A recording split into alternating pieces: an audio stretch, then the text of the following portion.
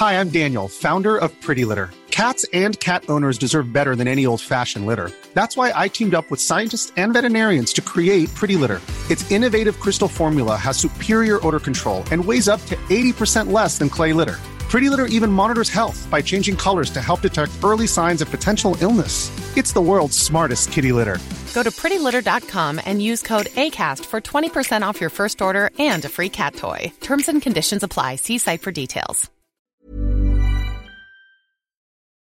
Hello, ladies and gentlemen. Welcome to The Passing Shot, the tennis podcast by fans. I'm Joel. I'm Kim. And today we are having a look back on Katie Boulter's victory on the Progress Tour, all the latest chatter on the US Open, and reacting to the news that the World Tour Finals in London is set to go ahead. Please take your seats quickly, ladies and gentlemen. Thank you.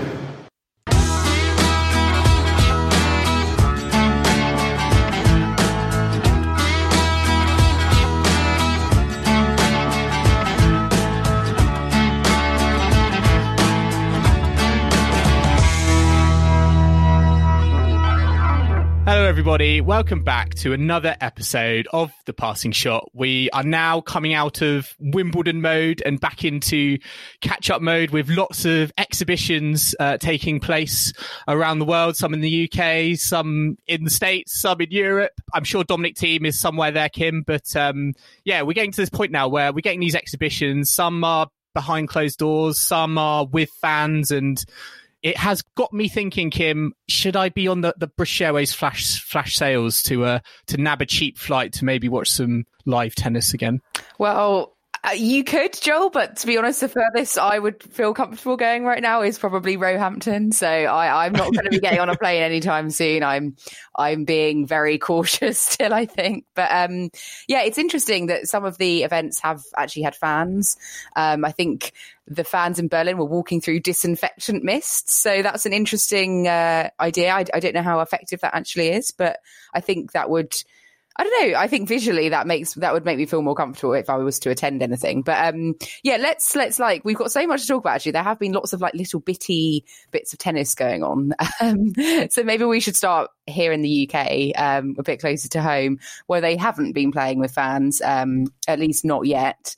And we had the Progress Tour taking place, didn't we, Joel, at the National Tennis Centre this week, which is kind of, I guess, you know, we had the Battle of the Brits, which is the kind of male British players, and this is specifically for female players. And just to mention, Jamie Murray has announced that they're going to be doing a joint mixed one soon as well, which is great news. I think that would be a really fun event to watch. But yeah, we had Katie Boulter winning this week's Progress Tour, beating Jodie Burrage in the final.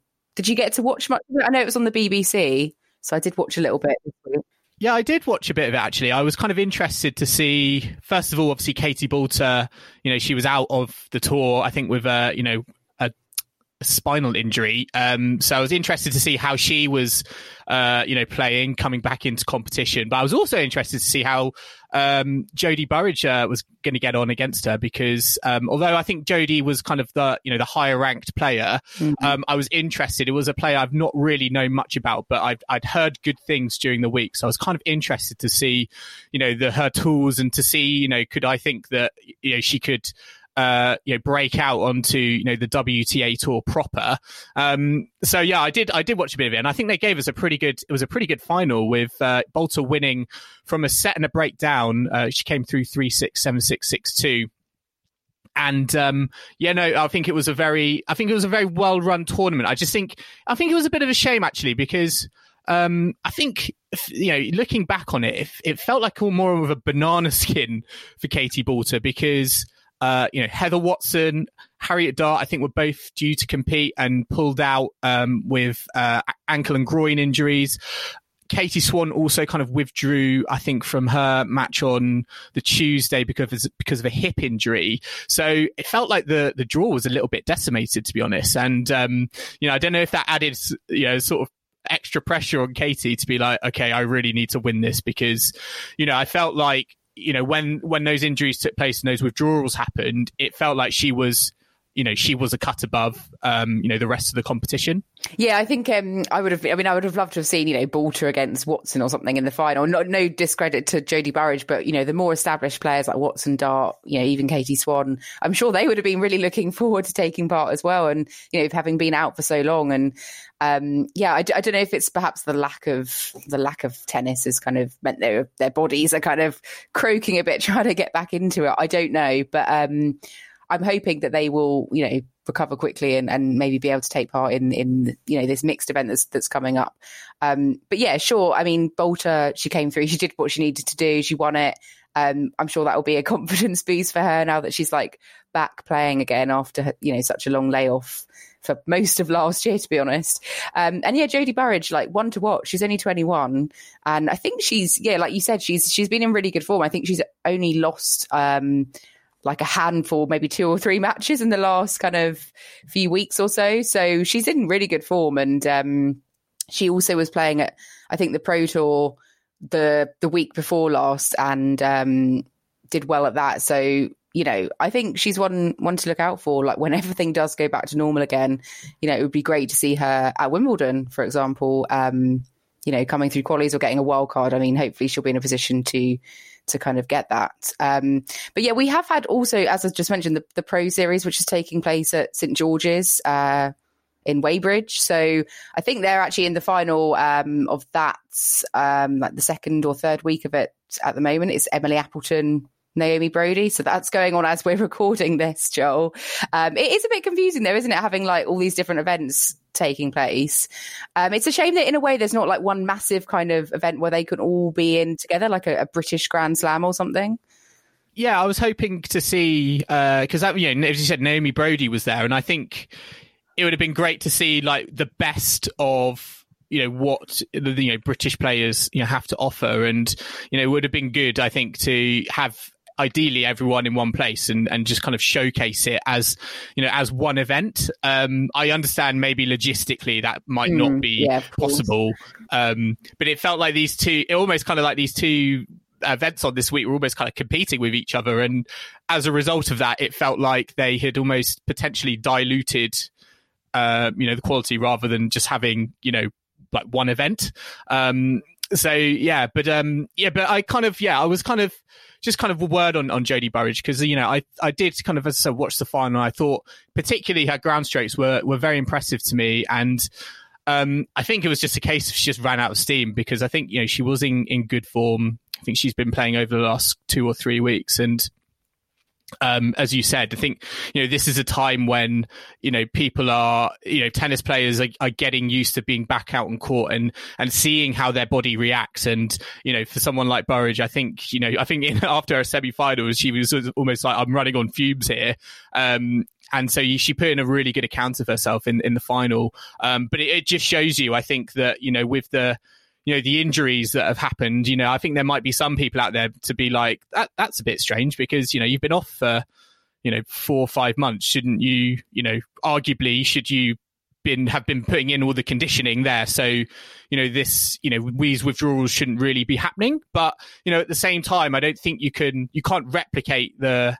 that sort of match level over lockdown. And, you don't know how your body reacts until you kind of get back out on the court and face, and face your opponent. So, I think it was a bit, it was a little bit of a shame, obviously, not to see kind of, Watson and Dart there, because they're such great competitors and, real sort of, they're obviously kind of, I think kind of getting to the point now, they are staple names in British women's tennis. And, I think it would have been good to kind of, showcase, what it takes, almost kind of like the players who are established on the WTA tour versus the players who are maybe perhaps looking to make that breakthrough, like Burrage, just to kind of show you, okay, this is what you need, in order to make that jump. Yeah, it would also have been interesting if Jo Konta had played. I mean, would she have wiped the floor with everyone? Would she have, won it easily or maybe not? So, yeah, I mean, and also as a layperson, I can totally understand, when I start trying to run again after many months or years out,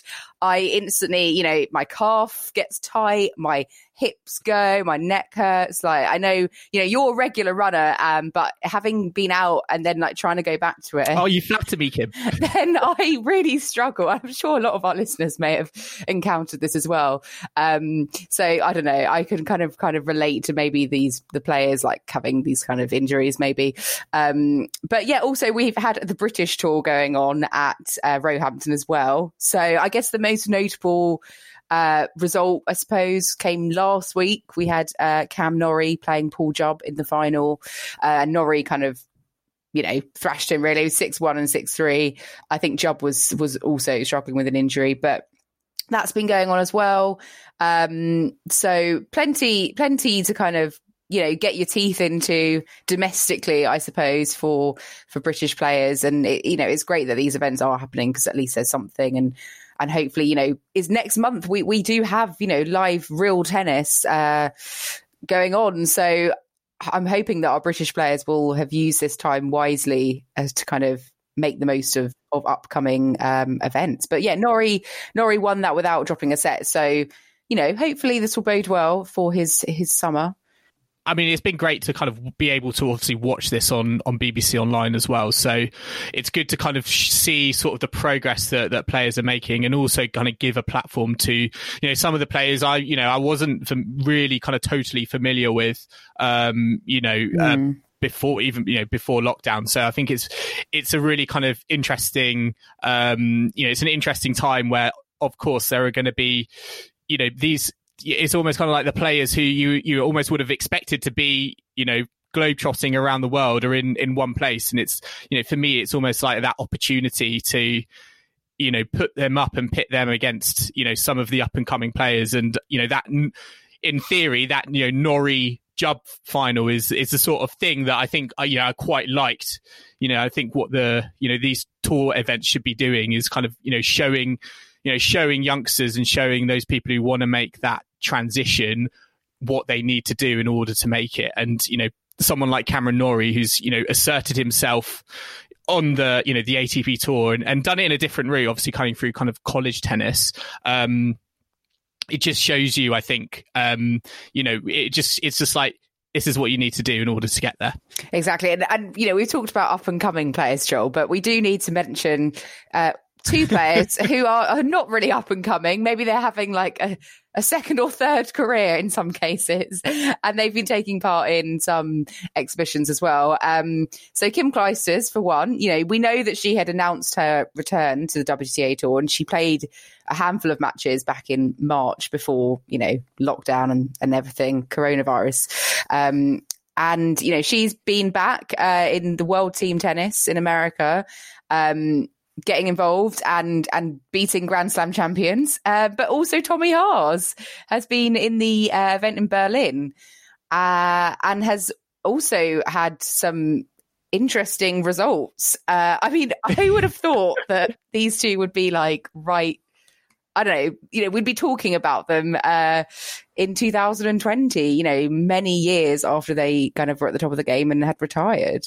It's crazy. It's so funny because, I think I was reading a stat somewhere. July 2002, Kim Clijsters was WTA number 5. Tommy Haas was ATP number 3.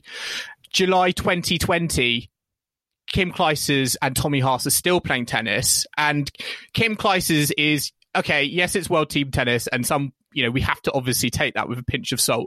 But Kim Clijsters has already beaten on a tennis court Sophia Kenin. She's beaten Sloane Stephens. She's beaten Danielle Collins and Bernarda Pera. So she's beaten 2 Grand Slam champions on a tennis court, admittedly in one set wins. I think it's really interesting. I think we're seeing we're seeing players kind of give good accounts for themselves, but because they're in these exhibition events, it does raise that question: is how seriously can we take this? Can we?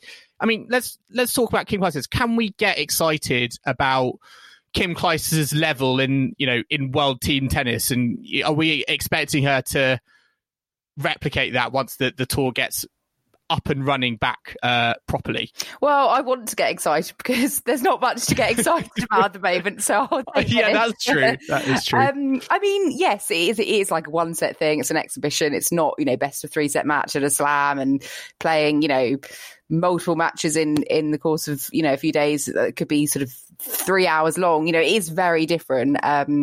But, she went and won the US Open as a wild card before, like on her comeback. So stranger things have happened. I think, I don't know. I just think, it's positive, isn't it? And I mean, I wouldn't sort of, if it's Clijsters Kenin in the US Open, this year, I'd still go with Sophia Kenin winning that one, despite this result, for example. But I think it steps in the right direction. And I mean, as for Tommy Haas, well, I mean, he beat Jan-Lennard Struff, who, is number 34 in the world. And, Tommy Haas at 42, who's been retired for several years. You wouldn't imagine that kind of result, really. And he almost beat Yannick Sinner, who we know is kind of real up-and-coming next-genner.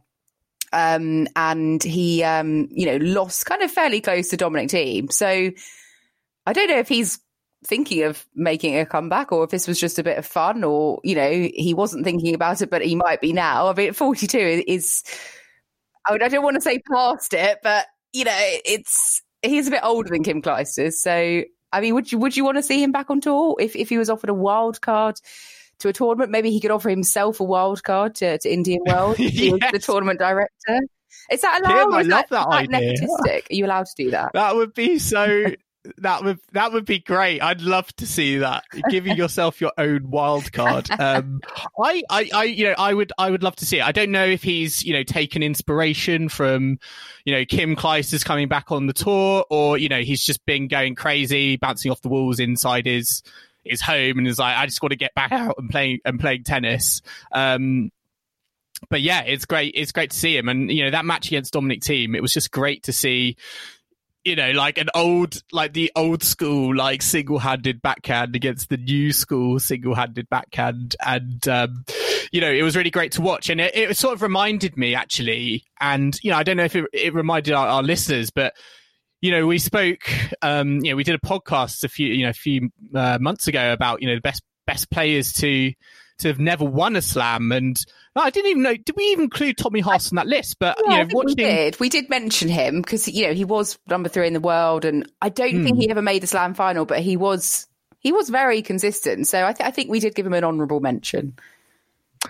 Yeah, because I think this just kind of shows you like his quality and consistency, his durability. It's just, it's pretty impressive. And again, these are exhibitions, and these pros are just coming back. So again, you have to take it with a pinch of salt. But at 42 years old, it's very, very impressive. And actually, Kim, when I was researching this, I didn't realize actually with Tommy Haas, his final match. Well, his final match so far, before he properly retired on the ATP tour. He finished his last victory was in Stuttgart. Do you want to have a guess against his opponent? Oh, Stuttgart. It was on a grass court, isn't it? On a grass court, yeah. Stuttgart. Or he used to play Halle a lot. Is it Halle or Stuttgart we're talking about? Kohlschreiber? I don't know. He beat Roger Federer. Oh, he beat Roger Federer on a grass court in Stuttgart. Oh. And that was his last ever victory, which I think is an amazing sort of way to finish your career. So I almost come like, do you want to ruin that? It's like if he did come back, would he? Well, we can have. It's like you can't. That's the best way to end your career, isn't it? Win against Federer on a grass court. Well, I would say Marion Barsley winning Wimbledon might be a better way of ending one's career to win a slam, or Panetta at the US Open. But we could have Haas against Federer then next year, like 2 40-year-olds. Well, actually, Federer won't be 40 until next summer, but we could have a rematch of that Stuttgart final. It's stranger things have happened, which is the second time I've said that this year. He's already scheming at the Indian Wells, He's like praying for a rain delay, and he's like, "Oh, Roger, do you want to, should we please the crowd and give them what they want?" But yeah, I think the question though, is a little bit different for Kim Clijsters because we talk about wild cards, and it'd be a bit of a laugh if Tommy Haas got given a wild card. Sort of like Leighton Hewitt getting all those wild cards to play doubles. Who never retires, Leighton Hewitt. He'll just keep going until he's 100 playing doubles. But I think it's a sort of different question with Kim Clijsters, because I think at the moment, in order for her to get into the US Open, she would need a wild card, and I think a lot of fans would feel, it's a no-brainer. She's a three-time US Open champion, former world number one, Hall of Famer, etc. And it feels like it's inevitable if the US Open does happen. But on the flip side, I don't know if there's an argument to say, well, actually, at the moment, wild cards, that's guaranteed, prize entry money could go to players who've been really struggling over lockdown. Is there an argument there to maybe prioritize those sorts of players against, a former Grand Slam champion who's, already had their life made? I guess so. I mean, yes, she doesn't need the money. She doesn't, she's been there, done that. Ideally, you would look to the future and give players who kind of like materially also really could do with the money. However, I guess the organisers would think, what's going to attract more fans, or what's going to, well, not fans at the site obviously, but what's going to attract more global attention to our tournament, having a multiple Grand Slam champion, former world number one, coming back. Like, this is a great story. So I kind of feel like they would choose that, to be honest. Whatever's probably going to make them the most money, as well as the tournament, potentially would influence their decision. So we'll have to see what happens, and that we'll be eagerly awaiting, the news in the run up to the US Open.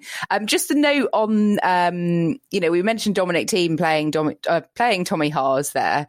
Dominic Thiem is he looking like the favourite for when tennis kind of resumes again? Because he's been racking up, not just tournaments, but also wins during, coronavirus era. Is he like the GOAT of COVID? Is he doing this to become the GOAT of COVID? Is that what we're calling? Well, I don't know. Thiem? Maybe that's a bit offensive, but is he like doing this, in order so that he can be right out the gates, when it comes to the US Open, and he doesn't want to, he knows that, Federer's not going to be playing it. Rafa's probably not going to be playing it. Maybe not Novak. He wants to be the one to win it, doesn't he? He wants to be the one there and picking up his first slam. It does feel like he has maybe sensed an opportunity over lockdown, because I can't think of any other reason why you'd want to play. I think he's played so far 28 matches in 52 days. And, he's played, the Ultimate Tennis Showdown. Obviously, he was on the Adria Tour, Austrian Pro Series. He's in Berlin at the moment. It feels like, he in his head, the tour never stopped. He just wanted to keep going, and maybe it is because he's feeling like the US Open, with all this uncertainty, we don't even know who's going to turn up. This maybe he thinks is his opportunity to potentially step out of the big three shadow and get his first slam. And he wants to be in an absolute prime position to do that. That's the only reason I can really think of why he's playing. He's playing all these events, under the sun. My only question about it is the fact that he is playing all these events. Is that the right image? Like, I get it from a performance point of view, but is there a sort of, I don't want to say carelessness, because Dominic Thiem has obviously been very careful, and you see him on his social media say, I've been taking all the tests, etc., and making sure I think he does it by the book. Obviously the Adria Cup was something in itself, but is there that sort of flip side? Is it at the advantage of doing all these matches, the disadvantage is the feeling that maybe some fans are looking at it like, hey, why are you playing all these matches? Are you almost kind of prioritizing like performance over potentially kind of your safety and well-being? Yeah, maybe he just doesn't have an anxious bone in his body. I don't know, in which case I envy him. Like, I don't know. I think it doesn't. I mean, it didn't look good when he was involved in, the Adria Tour and all of that. And, but I mean, I think obviously he has been, if everyone in the world could be tested as frequently as Dominic Thiem has been, then, that would probably be very helpful for getting to the bottom of where exactly the virus is. But, yeah, I guess it's like what, this is their livelihood. This is their job. Should we be too judgmental? Because yes, okay, he probably could sit back. He doesn't like necessarily need the money. It's not like desperation, but lots of other people are having to go out to work, aren't they? And people might say, well, you're taking a risk by getting on that bus to go to work, but it's like they have to. I don't know. Maybe it's quite hard to compare, but I think I feel like there's a lot of judgment going on. And even when I go to the supermarket, it's like, are people judging me for like if I'm not standing like 5 meters away? It's makes you sort of question every little thing you do. So I don't sort of want to be too harsh, but I think as long as he's taking the necessary measures, but yeah, I mean, he is like he has been getting around a bit. And I mean, I'm assuming he is going to the US Open and then he'll be playing the clay as well. So, which we'll get onto a bit later, because that's a big sort of decision I think a lot of players are having to make. Like, do they play both? Do they choose one and not the other? But we'll get onto that in a little bit. Just to touch on some of the, we did mention, the Berlin event. And obviously it's interesting that they've had fans at that event. I think they had about 800 fans, which, the capacity for the stadium was 5,000. So 800 out of 5,000, that's less than 20%. I don't know the exact percentage. I'm not going to work that out. But I thought it was interesting that, the fans were going through like this cloud of disinfectant. They had temperature checks. So is this kind of what we're going to be looking at, for fans when they do return to tennis now, that these kind of protocols, I don't know. I mean, I know they've announced, fans for Roland Garros this year, which is a surprise, I have to say, when that kind of came out. And obviously tickets went on sale a few days ago. Personally, I don't know if I would feel comfortable yet to kind of sit at a tennis match with hundreds of other people in the stadium.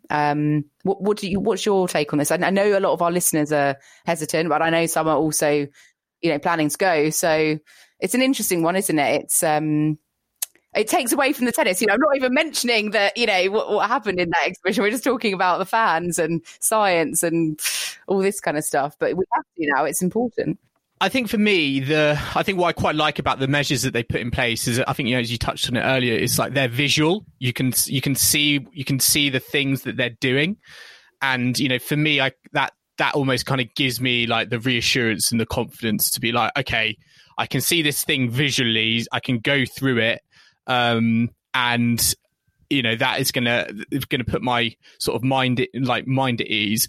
My only kind of maybe concern or question would be, I feel like it needs to be, integrated and feel seamless, and it doesn't negate from the fan viewing experience. For example, it's going to add like 30 minutes to queuing, so you're going to miss the tennis match inside or something like that. But if they can put these measures in and kind of integrate them seamlessly into the experience, and certainly I'm all for it, because I think if you can see these things, at an event, I think, now it just, it adds credibility. It's something that I think fans are, looking at tournaments to do. And yeah, I think it would put my mind at ease. I think the biggest unknown is probably, the other fans. And it's like, no matter what preparation and protocols and procedures or whatever a tournament puts in place, you don't, almost like there's that feeling of you don't know who all the other people are in the crowd. Yeah, you need to trust, don't you, that they've been sensible and careful, and it's just blows my mind actually when you think about life before coronavirus and how we could just at certain courts out in Wimbledon in the grounds or something, you're absolutely crammed in, like even just standing there, or it's just like so much like body contact going on at the best of times. Like you just absolutely like rammed in, and you think, oh wow, like this is going to take. I don't know when we could ever go back to that, and I'm not sure. Right now I certainly wouldn't want to, because I'd be probably having a panic attack at the thought of it. But it's interesting, and I mean, I'm intrigued to see how Roland Garros will go, because I know they've said that masks will be mandatory as you're walking around the grounds, but in the stands they're recommended but not mandatory. And they're going to be having the seating kind of gaps between like households or groups of fans. I don't know. I'm just intrigued to see how that's going to work in reality. But I mean, because the French Open, the tickets went on sale, didn't they, to the general public this week? And it would be interesting to know, see what that pickup was like, because I genuinely don't know if they would have sold, like, the rate of selling would have been the same pre-lockdown, because everyone's kind of missed out on their tennis, or has there been a bit of a lag because people have this extra hesitancy, and I think only kind of time, obviously time will tell, and it will be interesting to see, as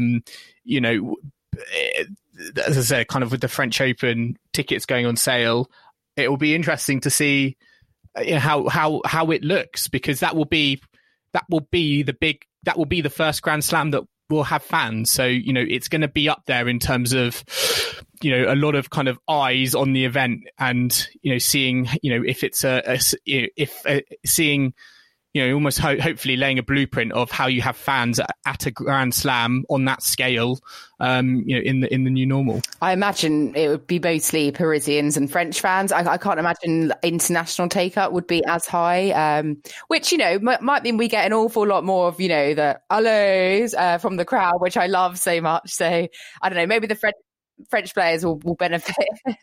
Because I mean, at the moment, and we're just talking about the Grand Slams, and Melbourne is in. I was speaking to my friend in Melbourne yesterday. Melbourne's in local lockdown, and that feels like genuinely, if fans are allowed at the Australian, that feels like it's going to be 98%. Australian. So it will be interesting to see, because as you said, US Open, no fans, okay, feels manageable, or relatively more manageable than from the French Open potentially onwards, with fans. Exactly. And let's just touch on some of the other results that we've seen. In that Berlin exhibition, we did have Dominic Thiem won that. He beat Berrettini in the men's final, but we also had Svitolina winning against Kvitova in the female final, which was delayed, I think, by a couple of days, and then they ended up having to play it indoors. So not ideal, I suppose. Terrible weather affecting it. But yeah, she won that on a match tie break. So yeah, they had some really good names, obviously, top players at that event. And then just to finish on as well, Joel, we've had the final of the Ultimate Tennis Showdown. Patrick Mouratoglou's little baby. Berrettini won that one against Tsitsipas. I kind of want to read out the score because it's so balmy. 16-15, 15-12, 12-14, 8-15, 3-2. I have no idea what 3-2. What does that mean? Where does that 3-2 come from? I don't know. I think, I mean, all jokes aside, it sounds like, I know we kind of ragged on it a little bit in our last catch up, and some of our listeners let us know that. And I think what it actually sounds like is this has been a fun, innovative format that has proved to be successful. I take like what Mouratoglou says about his own event with a little bit of a pinch of salt, but it sounds like it has been, really well received. And I actually I did watch a bit more of it, and I did like this idea of tennis being more immersive. And I felt like the Ultimate Tennis Showdown did channel that, because they did things, really sort of wacky things, like, players being able to speak to, TV audiences during their match, and, to get their kind of thoughts on, like, tactics and, aspects of the game, and, things like that. It did make me think about, like, could tennis be more immersive as a fan experience, and whether Ultimate Tennis Showdown maybe is on to something? Yeah, I think what I see it as, and I think Patrick Mouratoglou said this, it's like a separate product in tennis. So like it's not supposed to try and like take over what we've got already. It's like an alternative. And if people maybe aren't really into tennis or like they're new to tennis, this is something that might appeal to them more as like a shortened, quicker, like more lively format rather than sitting and watching like a typical, best of 5 slam match. So I think that, that is his aim. I totally get that. And I think if it's kind of a separate thing, like I think, like something like tiebreak 10s, those kind of things, it's like a bit of fun, an additional thing, isn't going to appeal to everyone. That's fine. Maybe it is getting a younger audience. Maybe some of those people will then start following, tennis generally. And then that's great, attracting new fans as well. Some of the things that he did say though, he said, maybe this could, when everything goes back to normal, we could have, a UTS happening, and like we could have it on at weekends when, you normally have like the qualies for a particular tournament taking place. And he said that maybe top players could play this like the week before a tournament as like, I guess, kind of a warm up thing. So you could have it at an event for the top players to participate in before the event begins. So that's an interesting idea. I don't know how top players would feel about that. They might be overtired, but then it is a very short format. It's like 10-minute kind of quarters. So yeah, I think there is scope and a space for it. But we'll have to see how the pickup is, once things go back to normal. But it's certainly been an interesting addition, and we had a lot of good players involved in it. So maybe we were a bit harsh on it before in our previous pod, but I think maybe it's not for me, but I can see its appeal certainly for a lot of other people. Okay, Kim, we are back, and we are now at the time in our catch-up where I normally give you a mysterious player, a bunch of clues for you to guess the player, but that is not happening this week, Kim. Sorry to say. We are actually going to do a new game, a new sort of like quiz format. It's so new, actually. I haven't actually thought of a name for it. So listeners, actually, if you've got any names for what this game could be, let us know. But yeah, Kim, I've got a new game for it. The way it's going to work is that I'm going to give you a topic in tennis, and you're going to tell me how many correct answers you think you can guess. And then tell me, and then you're going to tell me who they are without getting a wrong answer. And yeah, I feel like we need to have some sort of jeopardy as well. We haven't got any jeopardy at the moment. So it's a bit like a gamble and a quiz combined. I have to predict how well I think I'm going to do. Exactly. Yeah. Oh, okay. Okay. I'm excited. It's good. I've been doing a lot of quizzing this week in preparation for something else, which I can't mention. But yeah, hit me. Let's go. Okay, right. So this is the category I've got for you, and for our listeners. Listeners are obviously welcome to play along as well. So, since 2000, there have been 10 individuals who have been the year-end number 1 in the women's game. Oh. How many of those do you think you can name? Oh, that's a great question. Oh, my days. Okay, I know I need to be quite quick with this, because obviously in your head you could start doing the answers, and then, okay, I'm going to say 7. I think I can name 7. Ooh, 7. Okay. 7 out of 10. Oh. Okay, right. So 7 out of 10. Year end is a different kettle of fish, isn't it? It's just like I'm not talking about WTA finals. Okay, well, about year end number 1. I'll overestimate my capability. Okay. So you want give me a 7 now? Serena Williams, obviously. Yeah. Justine Henin. Correct. That's 2 out of 7. Jelena Jankovic. Oh, very good. As I remember, we talked about her in a pod previously. Simona Halep. Simona Halep. Yep, that's 4. She did it, I think, back to back. Ash Barty last year. That's 5. Yep. I'm trying to go back in time. I mean, I've got lots of other players who have obviously been number 1 in my head, but I'm like, would it have been year end? Was Venus Williams ever year end? What about Kim Clijsters? Was she year end? I mean, Azarenka's 5 out of 7. number one. I mean, Wozniacki's been number one. Caroline Wozniacki. Caroline Wozniacki is correct. Oh, yes. 6 out of 7.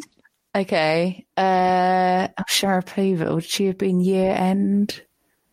So I'm looking for... If you give me one more, you get a good... If I get one wrong, does that mean I forfeit the whole thing?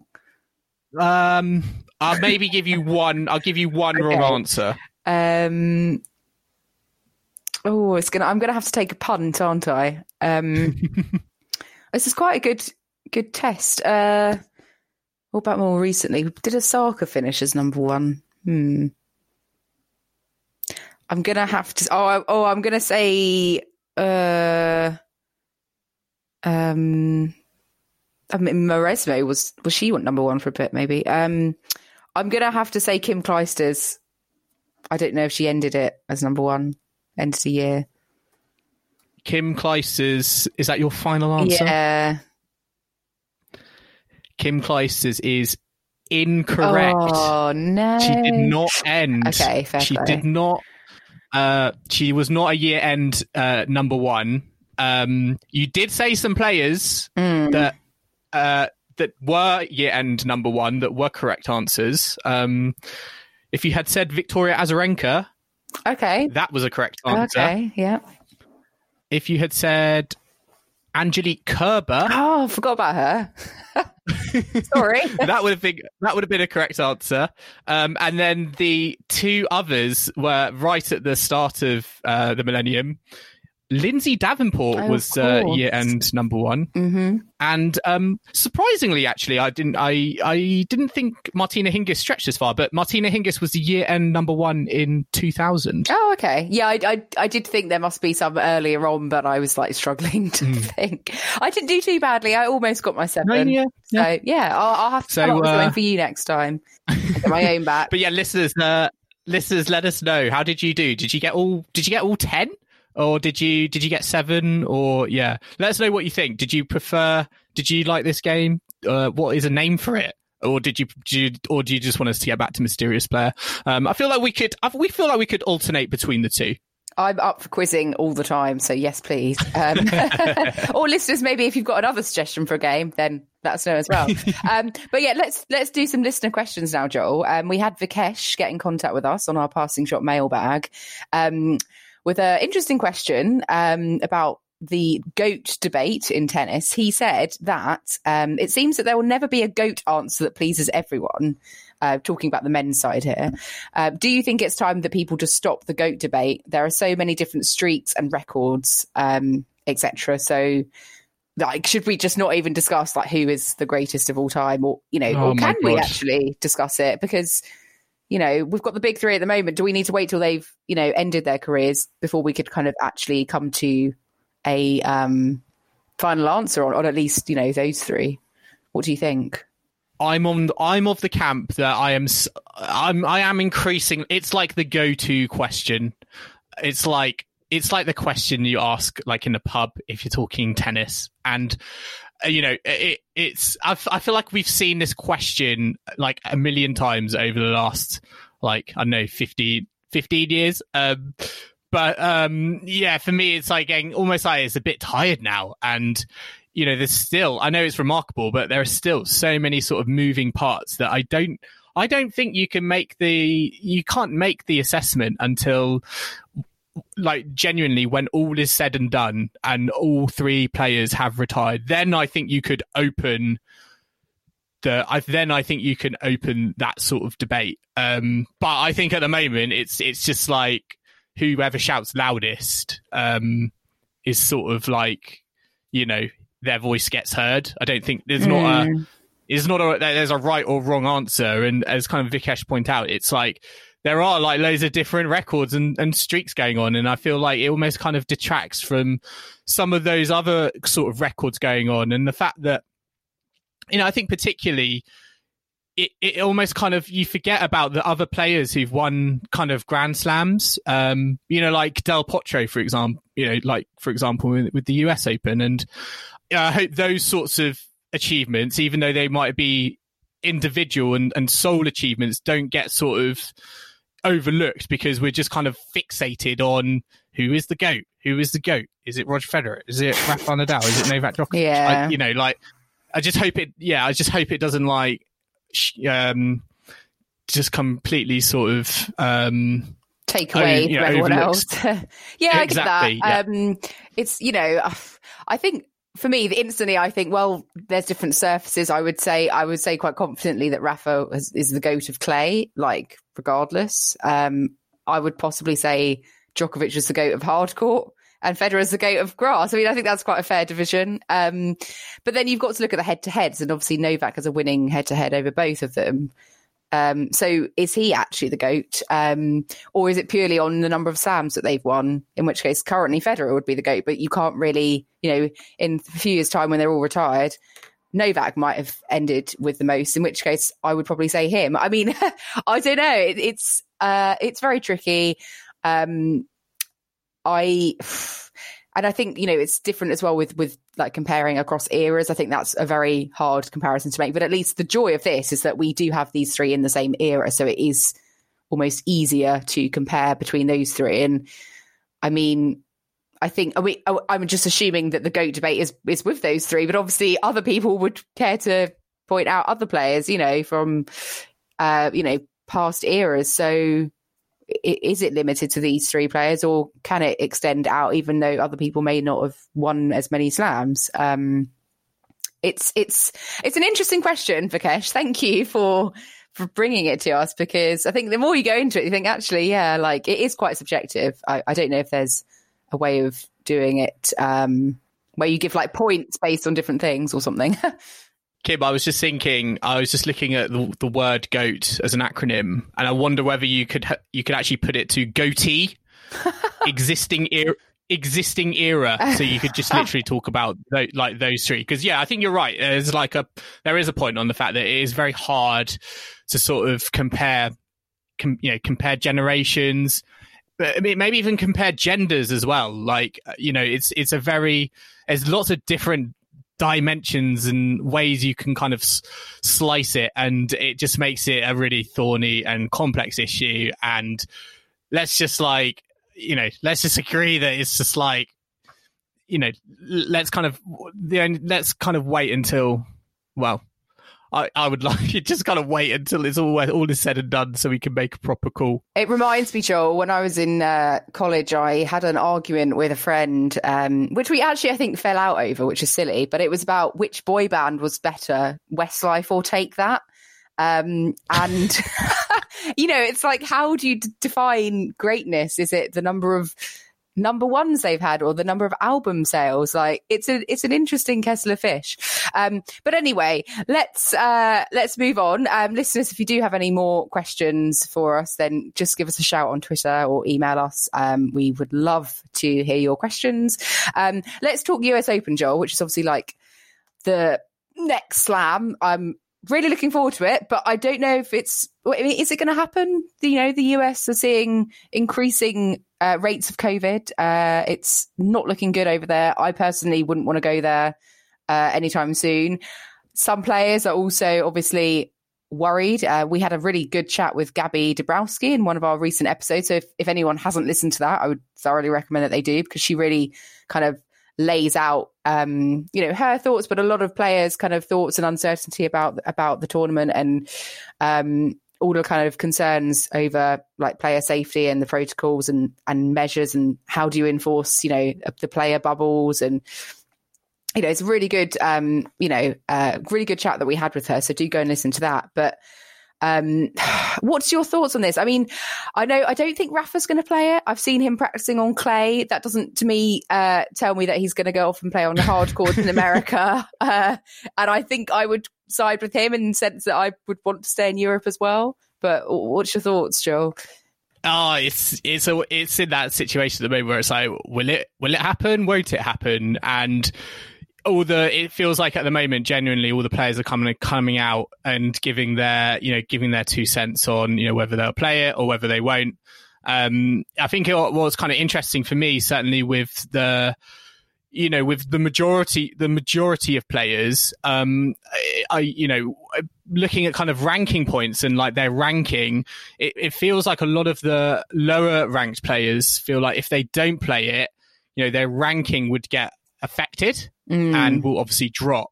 And as a result of that, they feel like they might they have to play it in order to kind of keep their ranking up. And I think that raises an interesting question around, I think the rankings were frozen over lockdown. But I don't want to I feel like we might be, are we venturing towards a situation where the rankings are almost being used as leverage to force players to play because, they feel like they have to in order to, ensure that they don't drop out of the, top 250, which means that they wouldn't be able to get into events, etc.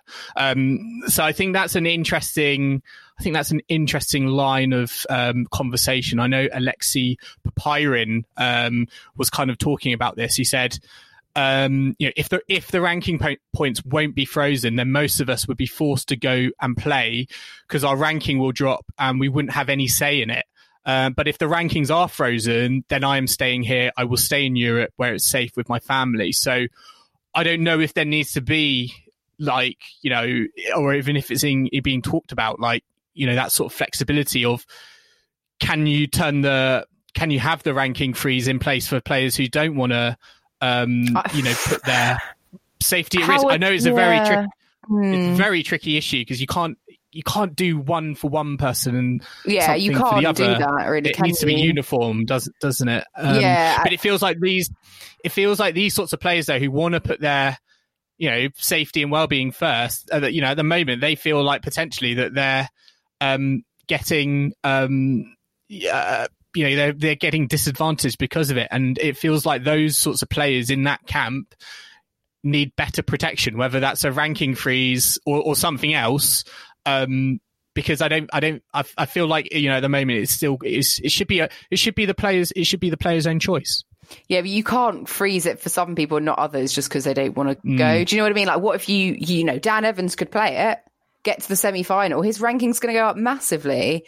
If you then had a ranking freeze, how unfair would that be when he's done all that work and had such a great run? You couldn't sort of say, oh yeah, but you get your prize money, great, but you're not going to go up to like the top 10 or whatever. So I just don't see how that would. I totally understand what Popperin saying, but I don't think when tennis is actually get underway again, I just don't think you can do that. But obviously Rafa is defending champion of the US, so he's obviously just going to lose 2,000 points. Doesn't really matter for him, he doesn't have to worry about money or anything like that. But it's just interesting, obviously, that top players, have the comfort to be able to kind of decide yes, no, but the lower ranked players, that's kind of where it's, I guess, more of an issue. Interestingly, Djokovic, I think, has said that he is kind of inclined to play the US Open, but he's wondering about the quarantine laws when you then, have to go back to Europe, because obviously I think at the moment America's kind of barred from Europe. So if people are playing the US Open, then they've got to come over to the Europe for, Madrid, Rome and Paris. What's the kind of situation like with quarantine and being able to get in? Do you have to choose between playing the US Open and playing Roland Garros? Where do you go? Would they just make an exception for, the athletes coming in from America? I don't know how that's going to work in reality. They still need to iron these kinds of issues out, but they really need to iron them out kind of soon, I suppose, so people can actually make plans. Yeah, it is an interesting one because, European-based players, if you ask them the question, would you rather play tennis in Europe or United States? I feel like there's only one answer, and it's Europe, because United States at the moment is not a good place. I think I woke up earlier in the week and there was a BBC notification on my phone that was like record number of cases of COVID, and it doesn't feel like the situation is under control over there, and then you're asking people, tennis players, to go out of the way to kind of play tennis around, this world that doesn't, is where there's a lot of, where, as I said, it doesn't feel in control, and it's a very interesting one, but it's a Grand Slam. It feels like it's there for the taking for someone because of this sort of situation, and that might be just compelling enough for a lot of people. The fact that it's a Grand Slam, and I could be the first Grand Slam champion out of lockdown. Well, if everyone else drops out, I think there's a chance we could turn up and play it and win. Who knows? Like, if you're ranked 101, you could rock up and win it. If there's like mass dropout in the week before, we'll have to wait and see. But just some other bits of news to touch on. China have said that they will not be staging any international sports for the rest of the year. So that's going to affect a lot of WTA events, like especially the finals in Shenzhen and also Wuhan. Kim, I'm sure the WTA are really happy they focus all their effort on like making lots of tournaments in China and Asia generally over the last few years, only for like China now to be like, oh, by the way, we're not really going to do any international sports the rest of the year, because there's a lot of events on the WTA tour, and on that part of the world, including the WTA finals, which would be in Shenzhen in November. So that is, already that's immediately at risk in terms of, would it go ahead in China, or would they have to maybe even take it elsewhere? I think they could take these things elsewhere. Like, there's plenty of other stadiums, that they could use. Like, they could go back to Singapore. I mean, I don't know if Singapore would want them, but anyone who's willing to have them and get a bit of money, I'm sure they'd be wanting to put it up. But also what am I saying? The ATP finals in London. That's, I think, the intention of the organisers is that is going to still go ahead. But I would assume, I may assume wrongly, but I would assume they will play without fans. But we will have to see, because obviously this is the last year that is due to take place before they move to Turin. So anyone who's bought tickets, I did go on their website the other day, and I think they were still selling tickets, and I'm just thinking, oh, really? Interesting. I don't know. I mean, I didn't go through the whole process, but I was just having a little look. I certainly don't want to go sit in a stuffy arena without ventilation during November in London. I was thinking about specifically indoor events. Like, are they even more at risk than the outdoor ones? I would say so. All the government advice has been about get your fresh air and be outdoor, etc. But I don't know if indoor events in indoor arenas are even at more of risk, or more needs to be more needs to be done because of that factor.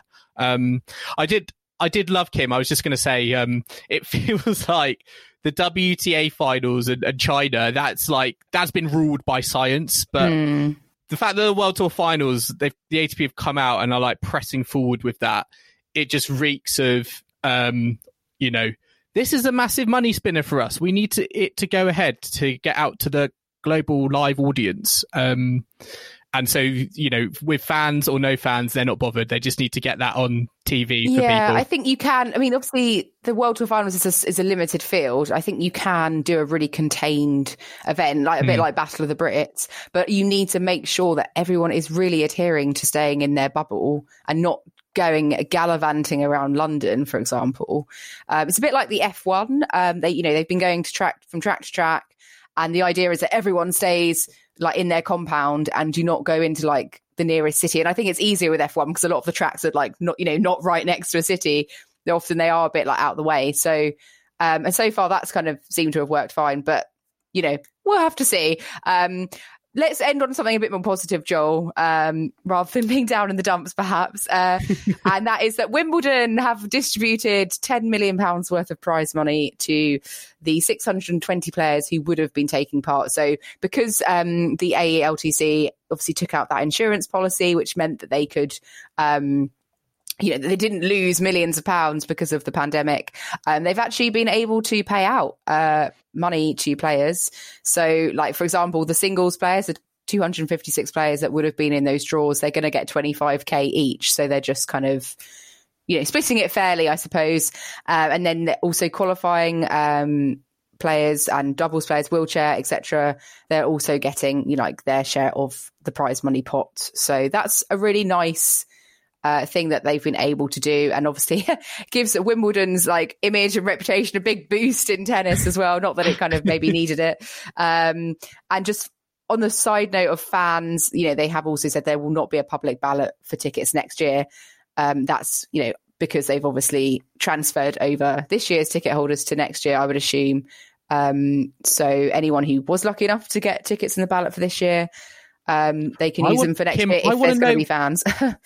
Kim, I want to know what's going to happen to the Wimbledon queue next year. I know. Has the Wimbledon queue become extinct? I hope not. I mean, I think next year maybe they will have to really consider it, but God knows how long, pandemic's going to go on for. But I hope that long term, 5 years from now, 10 years, I would love to see the queue still going strong, because it's not one of my favourite things. You've never really queued, Joel. You're a lightweight. No.